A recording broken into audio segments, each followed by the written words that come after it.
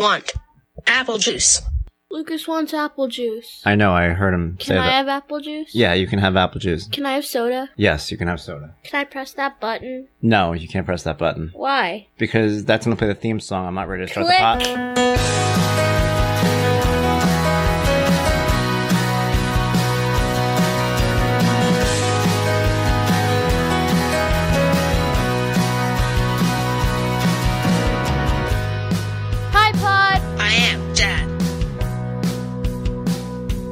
He's not just Hi Dad, he's my dad.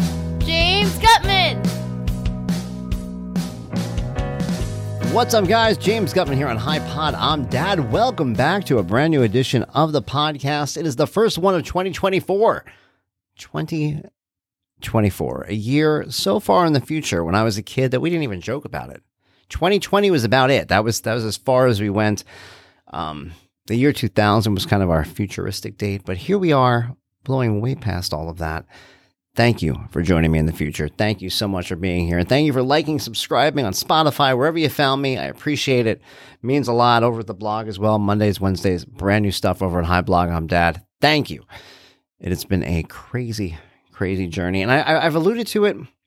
I can't really talk about it yet, I don't think, but hopefully, definitely by next week, I'll be able to talk about it. Something major is in the works over the next few days. I'm really excited about, in my opinion, the biggest thing that's happened for the blog as of yet, and just one of hopefully a few announcements that we can make over time. But this one is pretty cool. So I'm going to have more information for you guys coming up. But just know that I don't usually hype things beforehand. I don't go, wait till you guys find out what's happening. I don't talk about things that haven't happened yet. I know a lot of people do that. They get like a maybe. And I learned years ago when it comes to this industry, content creation, entertainment, you don't talk about anything that hasn't happened yet. It's kind of that old pro wrestling rule. Anything can happen. Something can change at the last minute. So you don't say anything. You don't jinx it. You don't tempt fate, as they say. So I try not to do that. But I will tell you guys this, barring something major, and even if something major happens, I'll tell you the story of that. But either way, something big is on the horizon. So I'm excited about it. And you guys will know all about it very soon. Overall, just getting back into the swing of things, I think we're all doing that. You know, you have the holidays, you have New Year's, you have that time period at the end of December where nothing matters.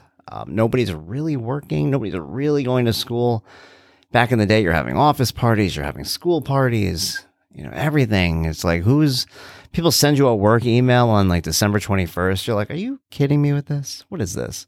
I hope this email finds you well. I hope you go to hell. Why are you writing to me right before Christmas? I'm not mentally here. I'm drinking eggnog. I'm wearing a Snuggie. Leave me alone. But yet we do it. So when it comes time to get back into the swing of things, life can be hard for us, whether we're going back to work or in the case of, I guess, my kids going back to school. My son is a big example of that. You guys know we talk a lot on here about the fact that he's nonverbal and he has autism.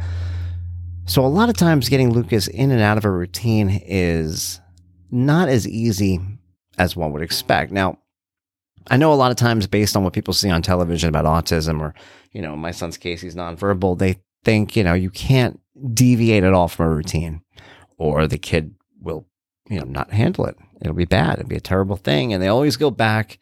It was in Rain Man. He had to watch Judge Wapner. Remember, the People's Court was on. Dustin Hoffman had to see it. So a lot of the ideas that people get about autism and about routine and about keeping things as they are from television, are from those ideas. My son is not one of those people. My son is really cool when it comes to mixing it up a little bit, right? For a while, we used to take a bath at night. Now I give him a bath every morning before school. We get up at like 5:30 in the morning. We're like farmers over here. It's pretty nuts. My daughter goes to high school, and the older you get, the earlier it gets. So everybody's up super early. So he has a bath every morning, and he adjusted really quick. Doesn't care. We have a whole routine in the morning with breakfast, and when he gets his breakfast, and, you know, he has orange juice and puts his shoes on at the end. I have him eat without a shirt on so he doesn't get all over the place. All these things have been introduced over time, and he's gotten cool with it. It has not been an issue. Lucas is not an issue when it comes to introducing new things to a schedule. Where Lucas tends to falter is when you pull him from a schedule for a while and then put him back into it. And sometimes then it gets a little difficult, and we've experienced it. On a very small level, I got to point that out. I know sometimes we talk about our kids and we're like, oh, you got to see what this kid is doing. And it sounds like it's not a big deal until it's not a big deal. This is one of those cases. Not really a big deal, but it's something that's important. It's something that takes time to notice and something that, especially with a boy like mine, you sometimes have to take that leap of faith and remind yourself that you're the parent and you kind of know what's best for them. Lucas does not love going to bed. He will pass out on occasion after he's been cracked out and up. I've talked about this before about his iPad. He loves his iPad. It's his favorite device in the world. It's his favorite toy by far. But what happens with the iPad is he gets so engrossed in it that he doesn't think about anything. He doesn't think about being hungry. He doesn't think about being thirsty a little bit. Does not think about sleeping. At most, he will just pass out with the iPad in his hand. It's cute and you feel bad, but it's few and far between. So what'll happen is Lucas will wake up, and as soon as he wakes up, it's Christmas morning. Like, you know, Christmas morning when you open your eyes and the first thing you do is you run out the door to go see the Christmas tree and see if Santa brought you any presents. That's what he does every day of his life. He opens his eyes if it's 1:30 in the morning, 2 in the morning, 4 in the morning, and he runs to his gate, shakes his gate, wants his iPad. And I have a rule. He does not get the iPad earlier than 5 a.m. on a school day. During a weekend, there have been a few 4:30 in the morning times. But anything before that, I don't let him do. So if he's up at 3:30, which is one of his favorite times, and starts shaking the gate, he doesn't get his iPad. I tell him, you have to go back to bed, go back to sleep, go back to sleep. And he'll appease me, he'll whine, and he goes to bed, he makes the whine noise, and he's gone. And I don't know if he goes to bed or what he does, but I will usually fall back to sleep for 15 minutes before, again, he's banging on the gate. Can I come get him? And this goes on every 15 minutes, and it sucks for me. It's terrible. But I hold firm. Don't give him the iPad. Don't want him to have it too early. Don't want him to get used to it. And over time, it tends to help. There are plenty of times over the last maybe 2 or 3 years where I've noticed it, where I said, you know what, he's gotten better. It kind of goes up and down when it comes to that. But one of the biggest problems that he has is falling asleep at night. Because Lucas loves screens, right? So if he has the iPad, he's not going to pass out. It keeps him awake. It's the kind of thing that wakes him up in the middle of the night. If I gave him that iPad at 3:30 in the morning, he's up. He's wired. He's dancing. He's screaming in his room with excitement. Screaming at the top of his lungs in the middle of the night with excitement. That's what he does. So in the morning when I give it to him, he's wide awake, even if he's not fully awake, even if he's still tired, even if he can still go in. And he won't notice. He can go for hours. You give him the iPad, you keep it on him. And even if he woke up exhausted in the middle of the night, he'll just go through his day as if, whatever. And he's running on iPad. Same thing happens at night. So now it's bedtime. You send him into his room.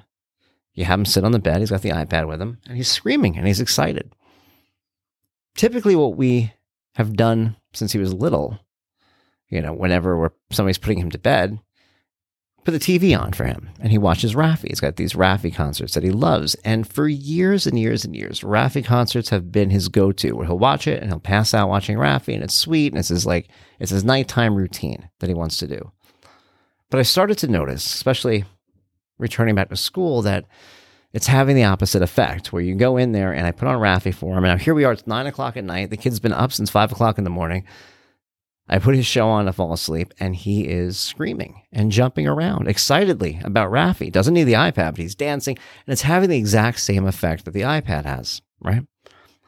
So I give myself a mental time. I go, 8:30, that's it, 8:30. And I go in, and I turn off the television, and I go, that's it, head on the pillow, go to bed. He knows what head on the pillow means. That means go to bed. Like, ever since he was little, it was always head on the pillow, and he looks at me, head on the pillow. Head on the pillow, it's time for bed. And he will let out a small one, like that. His head goes on his pillow. I leave the room. And he goes to sleep, like in minutes. And I think about that when it happens, because I remember the first time that I had done that in a while, which was, I don't know, about 6 months ago to a year ago. Raj was like, no more, enough, go to bed. And he went to bed, and I was shocked, because I'm like, we're screwed. He's broken. We're going to be up all night with this nonsense. He's not going to go to sleep. He's not going to do it. But it was almost like he wanted me to be there and do that for him. He wanted somebody to go, hey, no more, go to bed. He needed that. And he does that. There's a lot of noticing. I wrote about that either last week or the week before. I had written about kind of taking notice of my son's moods and when things change, and they change. If he is watching TV and he's excited and he's clapping and he's screaming, there's a much different clap and scream than there is when he gets overwhelmed. He does almost like, it's like a crying cheer where he's like, and it's like a half like cry laugh. It's awful. And I feel so bad for him. And that's when I'm like, all right, we're done. That's it. But it takes that leap of faith. And that's what I'm trying to get to. The fact that as his dad, I could turn to him and say, it's time for you to go to bed. I know what you have to do. And just because he's nonverbal, just because he has autism, doesn't take that away from me. It doesn't mean that I don't know what's right for my kid. He's my kid, and I know what's right for him. And I do it. And when I have success with it, I don't know. It almost fuels you a little more for the next time it happens. Lets you know that you're doing the right thing. And I feel like I'm genuinely doing the right thing with him in those moments. So that means a lot to me. And it's good, but it's important. And I think a lot of times as parents, we spend so much time trying to figure our kids out, especially those on the spectrum, making sure we know them and what are they thinking? And are they in the good space? Trigger warning, whatever the hell you're doing. Like whatever it is you're doing with your kid, there's so many concerns that we have. Are we doing what's right? But I don't know, man. I find that 9 times out of 10, I do make the right choices because at the end of the day, I'm doing it for them. I'm doing it for my kids. I want them to be the best they can be. So yeah, if you're coming from a good place and you think you know what's best as a parent, you usually do. So it's a good thing. So that's my story. I'm sticking to it. Guys, thank you for joining me here on the podcast. Hopefully I'll have plenty to talk about next week. I'll tell you all about it. It's very exciting stuff all around. Thank you again. Happy New Year. I appreciate you guys joining me. Join me on hiblogimdad.com. Join me on social media. Hi, James Gutman. I'm all over the place. Just say hi. Whether it's Twitter or X or Facebook or Instagram or whatever you're on. Find me. I'm there. I'll say hi. That does it for me. Until next time, James Gutman saying be well. Bye, pod. I'm Dad.